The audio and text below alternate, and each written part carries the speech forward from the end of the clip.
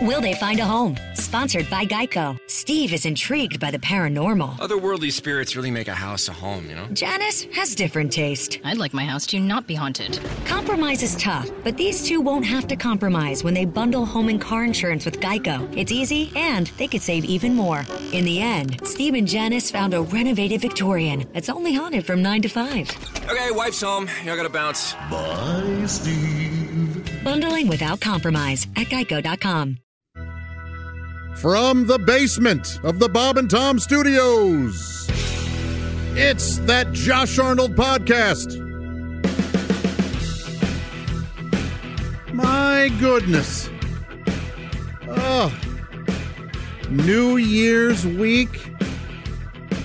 Are you kidding me? Hello. Thank you for being here today. Yes, I came in. That's right. I'm off work, technically. Have been a little over a week and will be for a little under another week. But I thought, hey, I should come in, do the show, because this week was my only chance to have this guest with me. Their schedule's a little tight, and they had today available, and I wasn't going to pass it up. I had to come in to visit with my guest this week, you!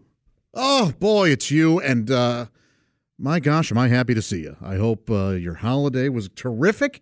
I hope you had a wonderful Christmas or Hanukkah or Kwanzaa or whatever it is that you celebrate. I hope you really enjoyed, and you know what? I bet there's some folks out there that celebrate 2 or 3, you know? They maybe some sort of situation where they get to celebrate Hanukkah and Christmas, or Christmas and Kwanzaa. I don't know. Admittedly, I don't know enough about Kwanzaa. I should. I remember when I was in college, they had this sort of special assembly that you could go to learn all about Kwanzaa, and I did. I went. It was one night, like in the Commons area or whatever, and I went and. Well, it was great. There was a lot of speakers, and they talked all about the history of Kwanzaa and what it means and how it's celebrated around the world. And I don't remember any of it because I'm an idiot. So I remember being really enjoying it and being fascinated and thinking, oh, that's a pretty cool thing. But if I were on a game show right now and there were a lot of money at stake to describe even one thing about it, I don't think I could do it. You know, I was what, 19 or whatever when I went to that thing, and I'm 42 now, so maybe there's a bit of an excuse. I wish I could tell you I retained enough. So anyway, I should give myself a refresher course on exactly what Kwanzaa is. And I don't. Thank you very much for already leaping to your keyboards and typing me a message about what it is and everything. That's I can look it up. You don't need to do that, but I appreciate it. And anyway, I hope that you had a fine time. I certainly did. A very nice holiday. My family ended up having an impromptu Zoom call on Christmas Eve, and you know, I guess it was around 7:00 at night, and I got a text from my sister-in-law, Jessica, saying, hey, why don't we have a Zoom call tonight?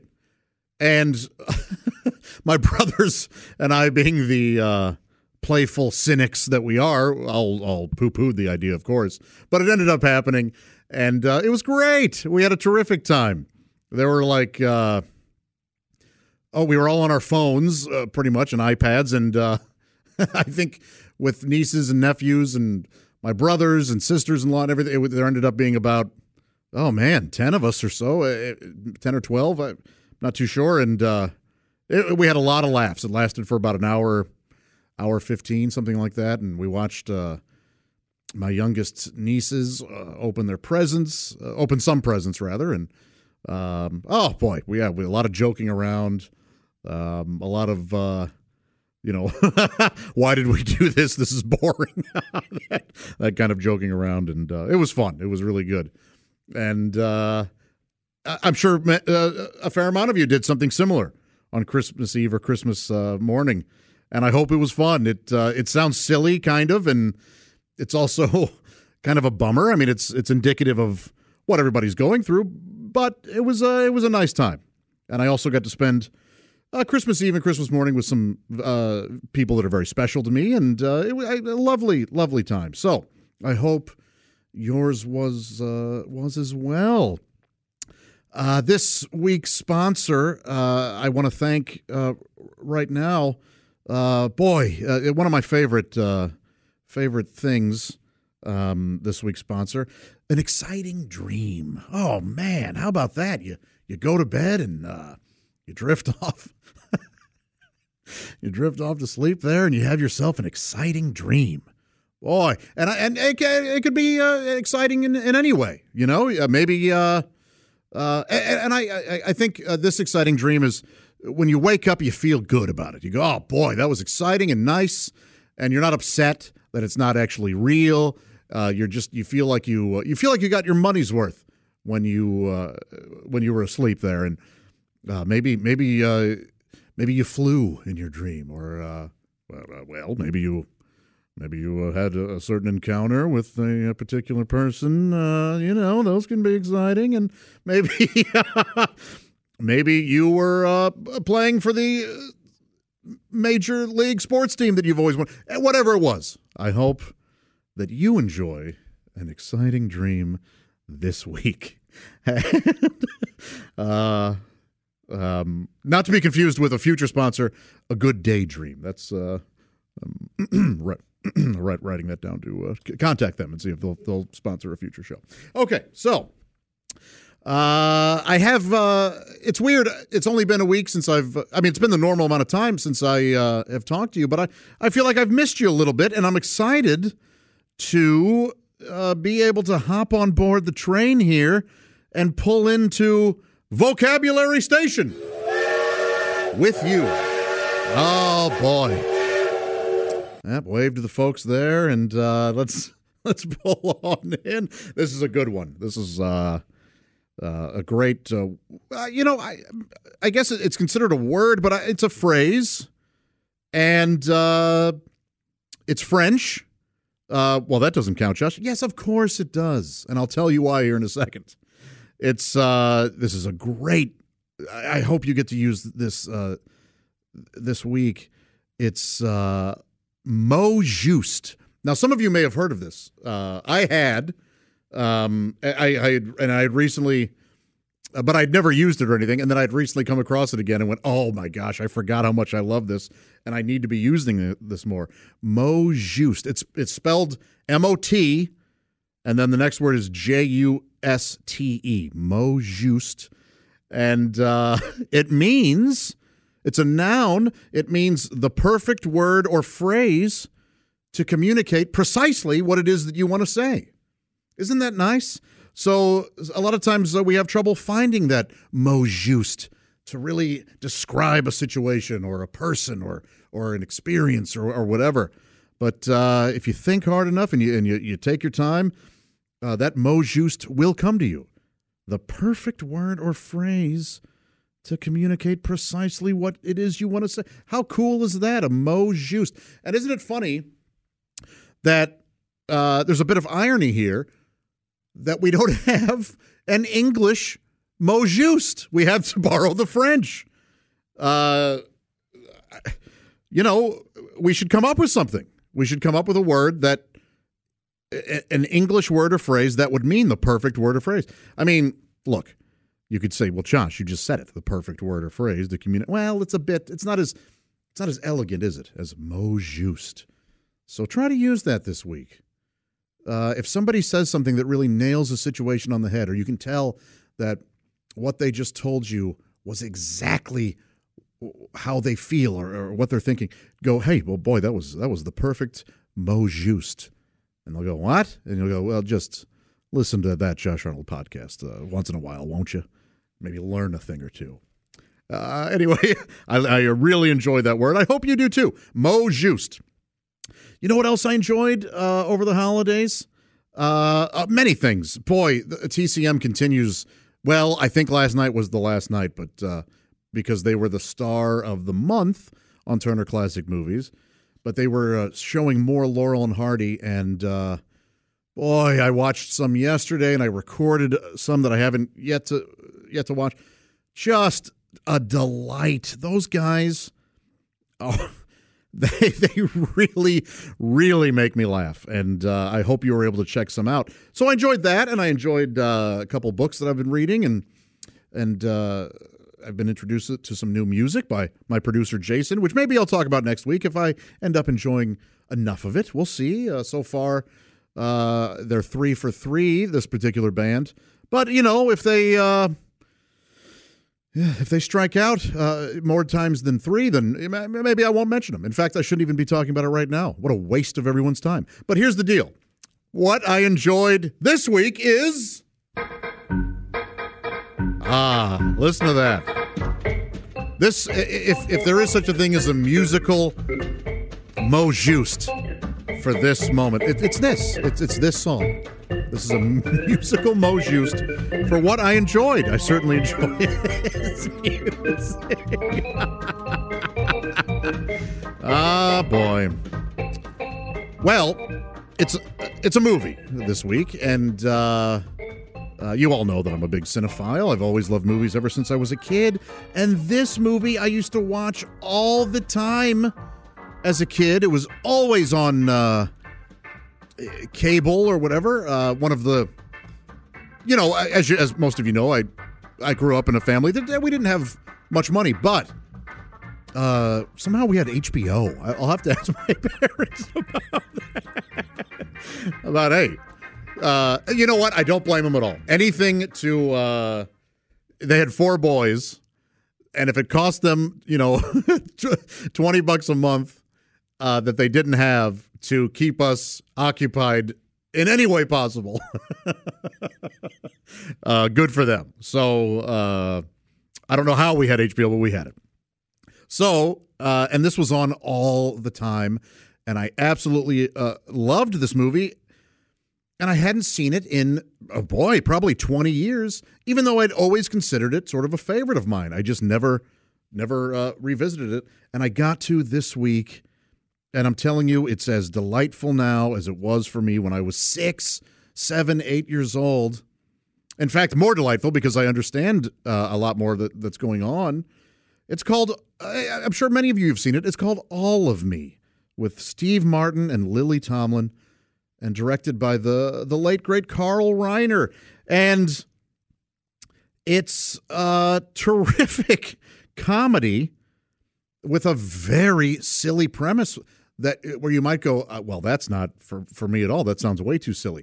But it works, and it works exceptionally well. Steve Martin plays a lawyer and one of at this law firm, and one of the clients is this very rich but very sickly Lily Tomlin, and she has decided that when she dies, her soul, with the aid of a guru, will be transported into the body of a younger woman, and she'll be able to enjoy life in a physically able younger person and do everything that she's always wanted to do. Well, the way it works is when she dies, the guru does some sort of chant, and the soul goes into this bowl, and then the other person, ideally here, the young woman played by Victoria Tennant, would touch the bowl, and then the Lily Tomlin soul would go into her. Well, through a series of mishaps, if you will, the bowl hits Steve Martin on the head, and lo and behold, Lily Tomlin's soul goes into his body. And he hears her voice in his head, and they can hear each other's thoughts, and she controls the right side of his body. And I'm telling you, what Steve Martin does here physically, the physical comedy in this movie is so exquisitely performed. It's amazing. It's so funny and so true to this reality, this situation that they're in. It's flawless, and it's really something to behold. And again, a silly movie, a silly conceit, but wonderfully done, a lot of laughs, a very sweet movie, terrific actors. Victoria Tennant, as I mentioned, she was once married to Steve Martin for, I think 7 or 8 years, and in real life. But the great Richard Libertini and Jason Bernard and Selma Diamond, that gravelly voiced old lady from Night Court, she's in it. And oh man, just an awesome movie.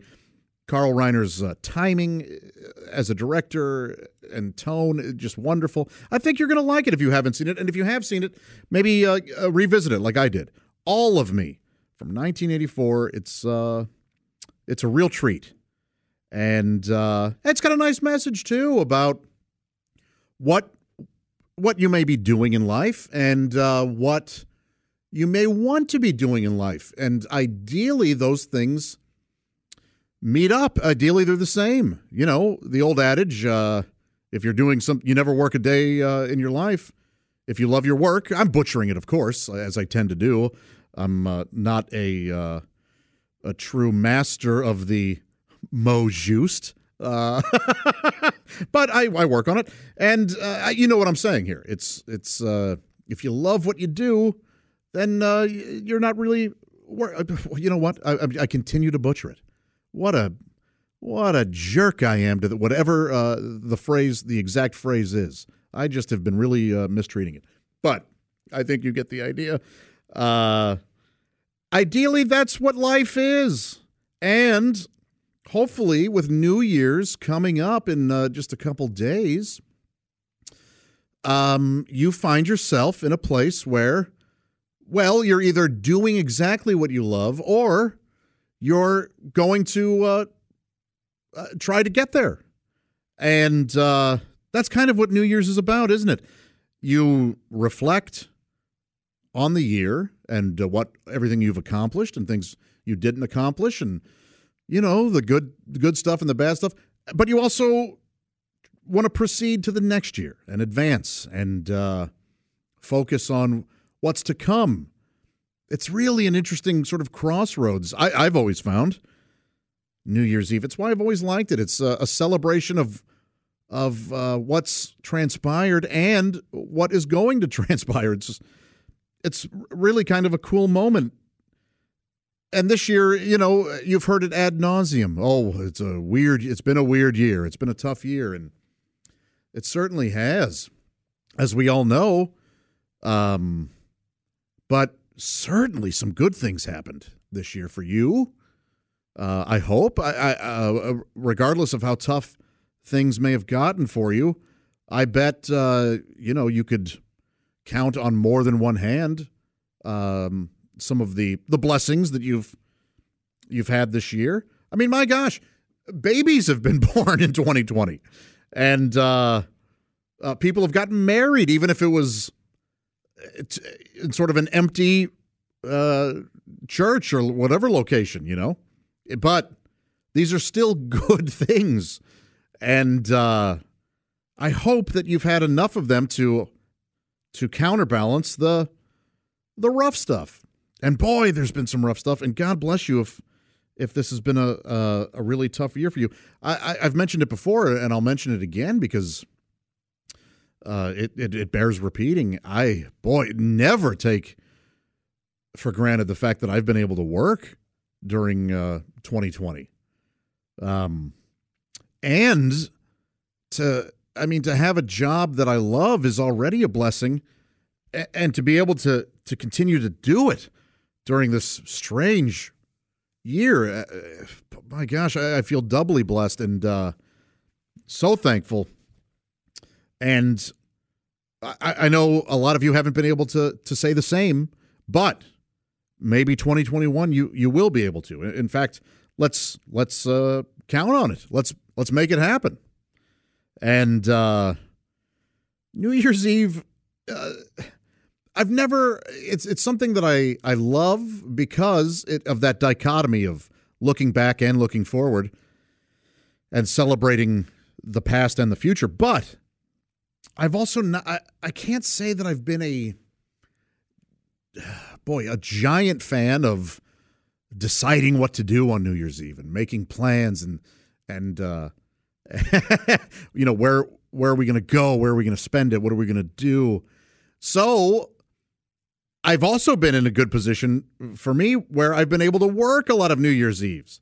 In fact, this is the first New Year's Eve, maybe last year as well, but in over a decade, I'd say that I'm not working. As a stand-up comedian, there are plenty of gigs to be had on New Year's Eve, and it's great. You get paid for celebrating New Year's Eve. It's something I always liked. A lot of people spend big bucks on their New Year's Eve celebrations, buying tickets to whatever or having a party, and I haven't had to do that in a while. In fact, the opposite. Like I said, I've been given money to go out on New Year's Eve. So that's been fun. It's weird performing on New Year's Eve, I'll be honest. A lot of times, comedy clubs will add a show. So you'll do, instead of, let's say, a typical Saturday night where you'll have like a 7:30 and a 9:30 or a 7:30 and a 10, you'll have a 5:30 and a 7:30 and a 9:30 or a 10, which is fine because it's a big night. And typically all these shows sell out regardless of who's performing because people are just out wanting to do something. So it's always kind of funny when if any one of my comedian friends is like, yeah, man, New Year's Eve, a couple sold out shows. Yeah, you had nothing to do with that. They were going to be sold out whether you were there or not. Well, thanks a lot. But it is true. There's it was going to sell out anyway. So so that's always fun. You're going to be with big groups of people.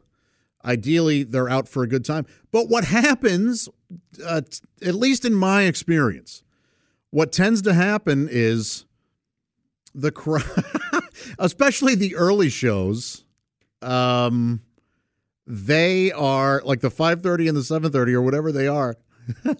They're not the biggest laughers. It's hard. It's been hard for me to really kill on those early shows on New Year's Eve. And this is where my comedian friends would go, well, it's hard for you to kill regardless. Okay, fine. But I think what happens is people are a little uptight on New Year's Eve at first. In other words, they're going, did we make the right decision? Is this the right decision? I feel like there's a lot of, and I bet this phrase is over. And I'm going to use it, and it's going to be embarrassing for all of us.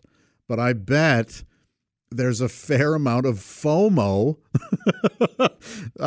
fear of missing out on New Year's Eve. At least this is my theory, that no matter where you are on New Year's Eve, you're always kind of going, should I be at the other place? Should we have gotten tickets to the other thing or what? And I always get the feeling that that's what's happening.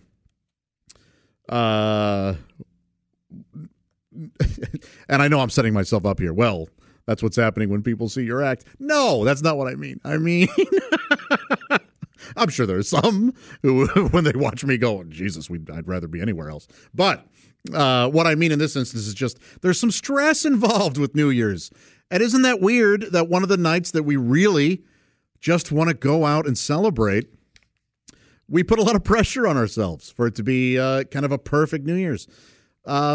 This year will be different, of course. And again, I hate saying that because I'm just so, I'm sure you are, we're worn out. We're exhausted from hearing this year will be different. But it will be. There's no getting around it. And so maybe there won't be as much pressure. And I bet it may be a more relaxed and therefore enjoyable New Year's for a lot of us because what can we do? Our plans have sort of been made for us. We're probably going to be at our homes, the majority of us, with a small group of people. And I bet it's a delight. I bet you're going to have a really nice time. I know I'm looking forward to, sitting at home, having some, making some favorite snacks, watching some TV, and whether I'm with a few people who mean a lot to me or I'm not, it'll be a nice night. It'll be a nice, relaxing night to, again, look back and to look forward. And that can get in the way of that kind of thing, that reflection and that anticipation and the typical pressure that comes with a New Year's Eve can get in the way of people enjoying themselves at a comedy show. Again, in my experience. Now, there may be other comedians who go, what are you talking about? New Year's Eve is always great. It's always a blast. In some ways, I agree. It's always sold out, and people are in typically a good mood, but I think there's a weird pressure to it. So I've never had the perfect New Year's Eve performing. Plus, comedy clubs don't always know how to treat midnight. So some weird things will happen where, let's say the show started at 10 and all the comedians have done their time and the show's gone great, and there's 15 minutes now until midnight. So there's always like this awkward thing of like this downtime right before midnight. So typically the comedians will leave the stage and the servers will bring out champagne and noisemakers. Now, I've done shows before where they've left noisemakers on the tables before that last show, and that is a mistake. We're all wanting to play with noisemakers when they're put in front of us. And so that just makes for, let's just say, a different kind of show when the audience has them. It'd be like, trying to teach class, but first you put rubber bands on every kid's desk. Well, they're going to be shooting them at each other. It's too tempting. By the way, I wouldn't you almost rather have a gun pointed at you than a rubber band? I feel like if I had a gun pointed at me, I would just kind of freeze and be very logical and just try to figure out how but if somebody's pointing a rubber band like they're about to shoot, I flip out. Don't you just kind of lose your mind? Like, hey, come on, man, don't put that. It's almost anyway. I'm sure. I bet one of you has had a gun pointed at you, and you would write me and say, "I'll take the rubber band." And fair enough. I'm sure my assertion is ridiculous, but I think some of you know what I was talking about. Anyway, what does that have to do with New Year's, Josh? Nothing at all. Every now and again, the train goes off the rails, and you know what? I don't edit it out. No, you get all of it. Warts and all, that Josh Arnold podcast. Anywho. So then what happens during a show when the clock is about to strike midnight? The comedians go back up on stage, and, we've got our champagne and our noisemakers, and we lead the countdown, and we celebrate, and we sing Auld Lang Syne, and you know what? Nobody cares at all. It's so weird. You're on stage where you were at one point not too long ago the focus of a room of hundreds of people, and then midnight strikes and you look out and you may as well be not there because everybody's enjoying themselves. They're with their friends and family and wives and husbands or whatever, and they're kissing and it's their moment, and of course it should be. I don't know why the comedians have to get back on stage at New Year's, because it's just, I guess, to lead the countdown. That's the only thing. But once that countdown's over, you may as well just dissolve away because they don't get, which is, again, that's fine. But it is a weird moment for me to all of a sudden become immediately obsolete. It's sort of a lonely feeling. So what ends up happening is you celebrate with your fellow comedians and hug and everything. And look, it's a great thing. It's just a weird thing. And I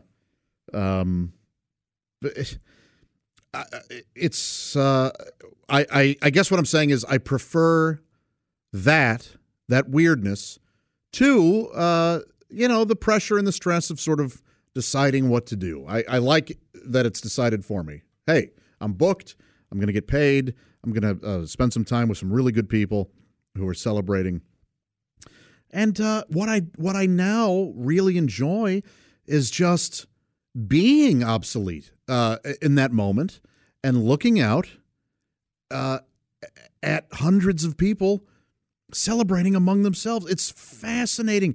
How often do you get to be in a place where you are in a huge room with hundreds of people, but when you look at a group of four, or you look at a couple, or you look at maybe a table of 10 or something, it's as though no one else exists. It's they're all celebrating with each other in their immediate space, and it's really quite cool. It's almost like you get to see 100 different stories taking place all at once. You go, oh my gosh, there's an older couple and they're out on a nice New Year's date, and oh my man, there's a group of six. And six friends and their couples, or oh my gosh, there's a group of 5 single guys or 5 single ladies, and they're out having fun. It's really pretty cool. And I had a moment in my life once on a New Year's Eve where I realized that it was kind of a humbling moment where I was being very, very selfish. And it was a really good reminder of not to be so self-concerned. I was working as a manager at a movie theater in St. Louis, and this theater was super cool. It had 3 screens. It was old, and there were multiplexes all over town. But 12 screens, 20 screens, that kind of thing with all the surround sound and all that stuff. But this theater was older, but what made it so special was it was an old movie house where the screen was gigantic, and it sat like 600 people. So it was like an old school movie house. And what they eventually did before I started working there was they took out like 200 seats from the main auditorium, and they turned those into 2 smaller auditoriums. So there ended up being 3 screens. But at one time, it was just a 1-screen thing. But that each individual theater we would call houses, that one house still sat like 400. And at the time, it had the biggest screen in St. Louis, and this thing was gigantic. And I remember we had the distribution company, whoever it is, I forget right now, but they had a re-release of Gone with the Wind, and on one of my days off, I went and watched it. And to see Gone with the Wind in this gigantic theater, old school, ornate, beautiful theater on a huge screen with the projector in that house was 70 millimeter, and to see that old, movie in that sort of environment, complete with intermission, and it was packed. Oh my gosh, it was awesome. Just awesome. So I'm working there one New Year's Eve. I'm the only manager, and I decide to let my staff leave because after the 7 o'clock show, there were 3 movies showing. So after about the 7 o'clock rush, we would call it, I didn't expect many people to come to the theater for the 10 o'clock showings. And I forget all 3 movies that were showing, but I knew that they weren't that big of they weren't like blockbusters, and people probably weren't going to come to the movies for the 10 o'clock shows because they wanted to be somewhere celebrating the strike of midnight. So after that 7 o'clock rush, I told my employees, hey, go home. Whoever shows up, I can handle. I can do the box office. I can do the concessions. It was a small enough theater to where I could run it by myself. I did everything. I often did on like weeknights and stuff. People would come in. I would sell them their ticket and their concessions. And then they would go sit down, and then I would go up and I would thread the movies in the projector and start them, and it was cool. It kept me busy, and everything ran fine. And I knew I could do that on this New Year's Eve. But I also knew that the house party of the year was going on. And all my friends were there, and chicks I wanted to hook up with were there. And it was going to be insane, and I had to get there. I guess I was, 21 maybe. Maybe 22, something like that. So this was prime, like, New Year's house party. I mean, this was a big deal for me to get to this party. And I knew that if nobody showed up for these 10 o'clock shows, that I could leave work and be out of there by, like, after, doing all the closing paperwork and counting and all whatever.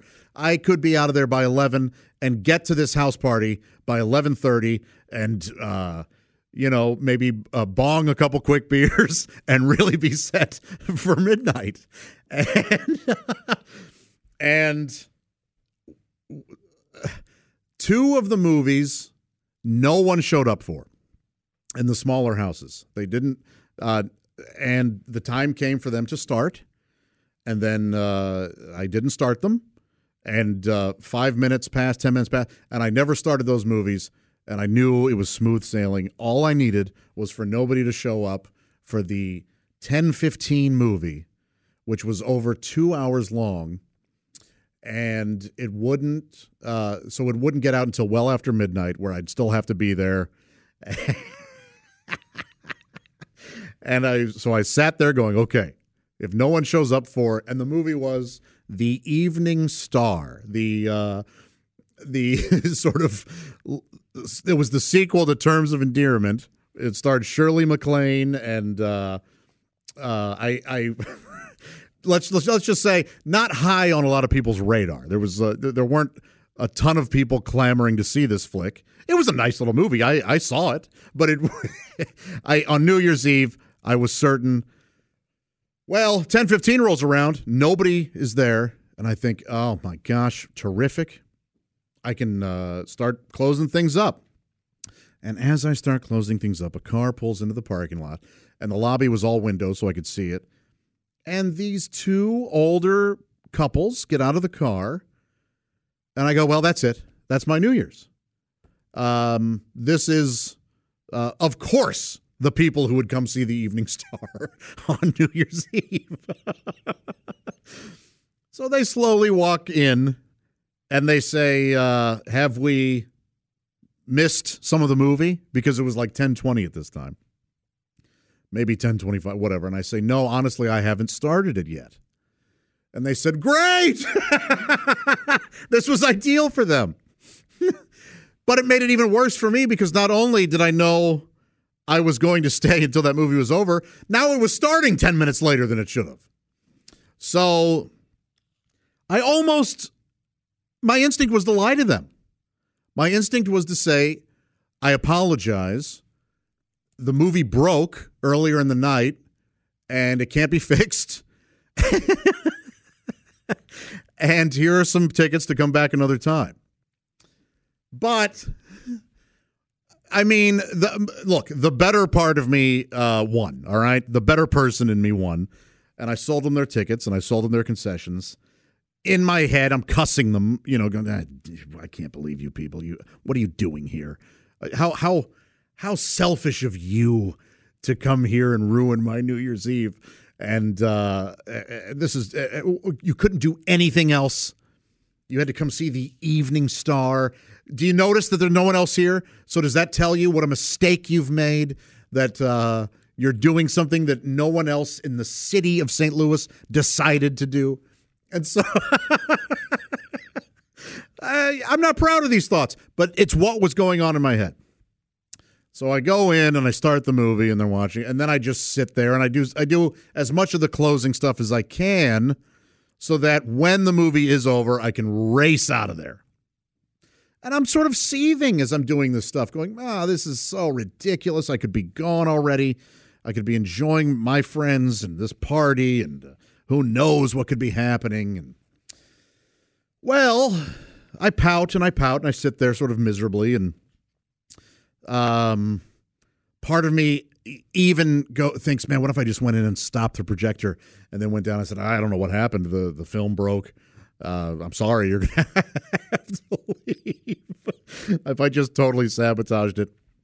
Well, I didn't do that. I sat there like a baby, mad that I was missing my New Year's Eve party. Well, I see eventually on the clock, the movie's going to end. And in fact, the credits are probably rolling right now. So I get up out of the manager's office, and I walk to the theater, and I open up the big doors to leading into this gigantic movie house, the only one sort of like it left in the St. Louis area. And I see on screen that indeed the credits are rolling.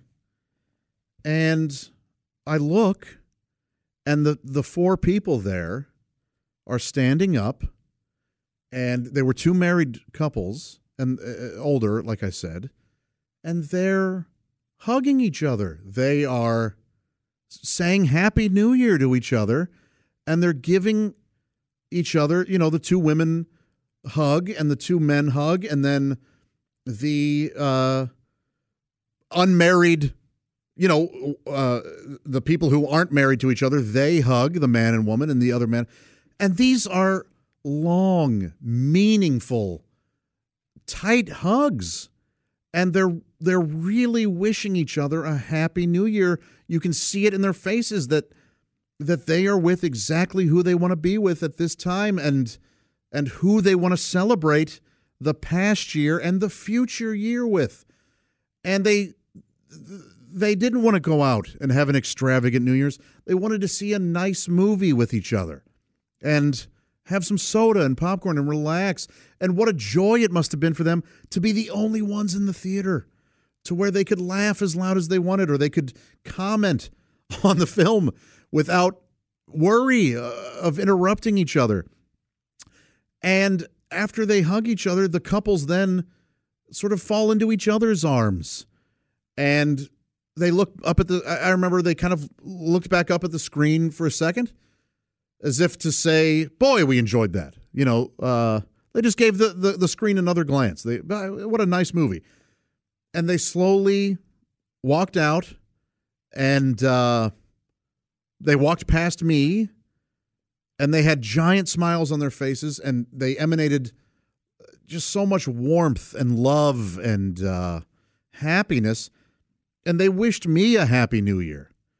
And every negative thought and every grouchy complaint and every bit of FOMO that I had that whole 2.5 hours, just pouting and being selfish and thinking only of myself, melted away. And I said, Happy New Year to you. And thank you for being here tonight. And I meant it at that point. 30 seconds before then, I may have said it, but I wouldn't have meant it. But I did mean it. Thank you for being here. And really what I was thanking them for was not the money they spent at this theater. It wasn't their patronage.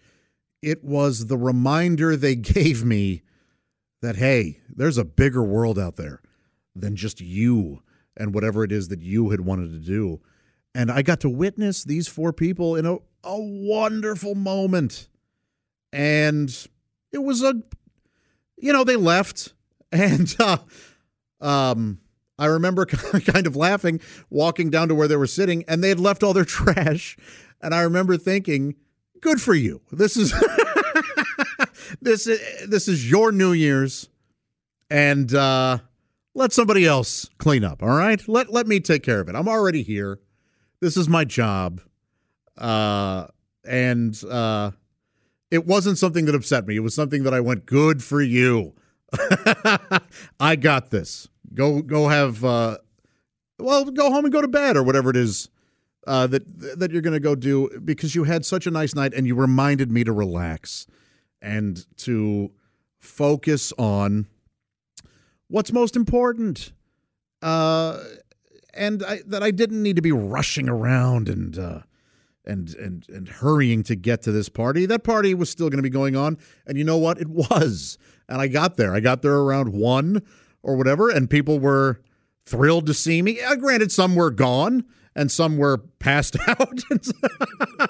Whatever. It was a smaller party than I had anticipated going to at that point in time. But I went and had a terrific time, and I'm just grateful that I got to see that moment that those 4 people had. And every New Year's I think about that. I think about those 4 people, and they were lovely, and what a lovely time they had, and what a lovely reminder they gave me. And on this New Year's Eve, I hope that you're reminded of everything that was good this year. And it's okay to think about the bad stuff that happened and go, oh boy, it's been tough. It has been a rough one. But let some of that slide away as you think about what's going to happen and the good things that you would like to accomplish. And yes, you should be excited for New Year's Eve, to let some of the old go and to look forward and advance into this new year. Look, things aren't going to be perfect the morning of January 1st. We all know that. But it still has that feeling of a clean slate, doesn't it? Of a new beginning, of a new chance to do whatever it is that you would like to do and get done, and to spend time with the people that you want to be spending time with. That's what's most important. That's what I saw that New Year's Eve at the movie theater, and that's what I want to see every New Year's. And that kind of brings me to what I think we should all work on this week. Boy, that's a party song right there. You know what? This is the perfect, 12:20 song. You know, like, New Year's has come. The New Year is here. And maybe we're having that second or third glass of champagne, and that music starts, and oh, man. The term "grab your best girl and hit the dance floor" comes to mind. I am an old soul, that's for sure. Well, what I'm going to work on this week, and what I'd like you to do is, as the year comes to a close, think back on the people that you care about in your life, and think and let them know. It could be one person, it could be many people. Let them know how you're proud of them and why you're proud of them. Just share a nice little note, a text or a phone call, or ideally you're sitting next to the person at some point. Just kind of grab them. Maybe they're your spouse or your boyfriend or girlfriend or your kid or somebody you work with or whatever. Just let them know that you're proud of them and why you're proud of them. It really feels good when somebody tells you they're proud of you, doesn't it? And they kind of let you know why. Oh my gosh, what a nice feeling. So give that feeling to somebody else before the new year. You got a couple days. Let them know, hey, 2020, wow, what a year. But you know what? I'm so proud of you, and here's why. And I'd like to let you know that I am incredibly proud of you. You made it. You made it through this bizarre, tough year. And, oh, my gosh, you should be commended. You did it. And I bet more often than not, you did it with grace, and you did it with humility, and you did it with optimism. which was hard to do, but you did it, and I am genuinely proud of you for what you ended up accomplishing this year and what you learned. And we all had our moments of weakness and of anger and frustration and all of that. But for the most part, you really did well, and I'm proud of you. And I thank you for listening to the 2020 episodes of That Josh Arnold Podcast, and I look forward to 2021 and having a full year of podcasts with you. And thank you very much for listening to me and spending some time with me and talking with me. And on that, I will just leave you with, have a very, very happy New Year.